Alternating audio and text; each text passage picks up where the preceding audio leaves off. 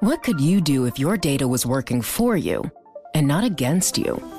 With Bloomberg delivering enterprise data directly to your systems, you get easy access to the details you want, optimized for higher level analysis, and financial data experts committed to helping you maximize your every move.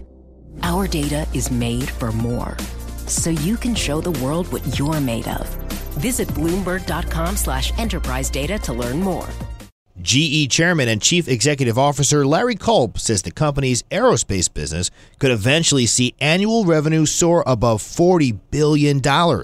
In an exclusive conversation with host David Weston, Culp discusses how air travel's post-pandemic rebound is good news for GE. We couldn't be in a better position with respect to the post-pandemic recovery in aerospace.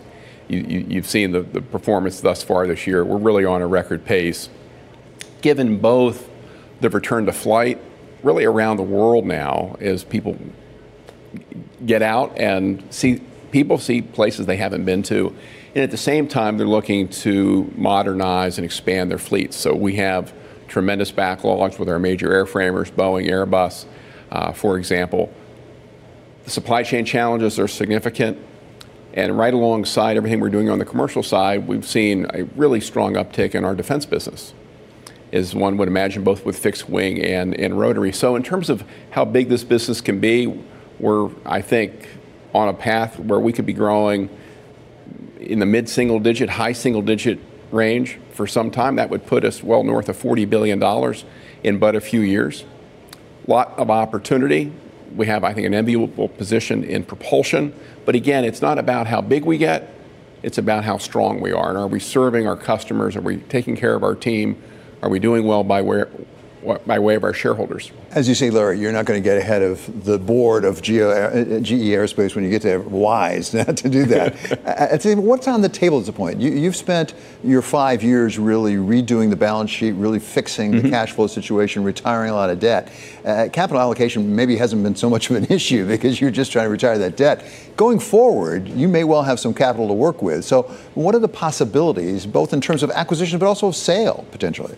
Well, I think that we want to be wise stewards of that capital, right? I've long believed that investors give you a license to reinvest in your business, and you need to be careful with that license lest it gets pulled.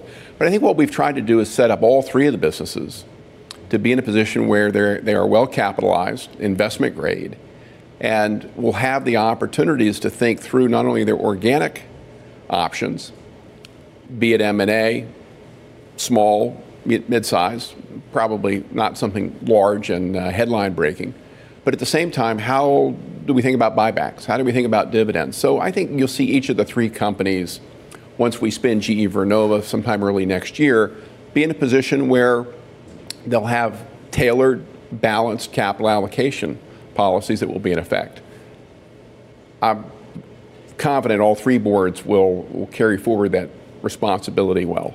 You mentioned Vernova. Let's turn to power. Sure. Renewables have been a challenge for just about everybody at this point, including for GE, although you think you're going to get toward profitability here before the spinoff, as I understand it. Yes. What are the challenges? What is the potential for profitability out of that renewables business? Well, we've made a lot of progress, David, in our GE power businesses the last several years. That's really been, I think, ground zero with respect to the improvements that we have made in Vernova and GE at large. And we're really running the power playbook in our renewables businesses, principally in onshore wind, which is, I think, the battleground today. We think that can be a high single-digit operating margin business in time. Everything that we've talked about over the last 4 quarters in terms of the nature of that turnaround has really played out, both in terms of our field performance, our cost reduction efforts, and just the day-to-day rhythms in the business. I was with them just a couple of weeks ago, and I'm really encouraged by what we're seeing. The Inflation Reduction Act has driven a lot of demand, not only in our onshore and our offshore wind businesses, but also in our grid automation businesses. That's GE Chairman and CEO Larry Culp speaking with host David Weston. You can hear this full conversation on Friday night on Bloomberg Wall Street Week. That starts at 6 p.m. Eastern on Bloomberg TV and radio. Collaborate for a greener future at the Bloomberg Green Festival, a groundbreaking celebration of the thinkers, doers, and innovators leading the way. From design and culture to technology, science, and entertainment. Hear from inspirational speakers and immerse yourself in climate solutions. July 10th through 13th in Seattle. Title sponsor, Amazon. Official airline, Alaska Airlines. Get 20% off using promo code radio20 at BloombergLive.com/Green Festival.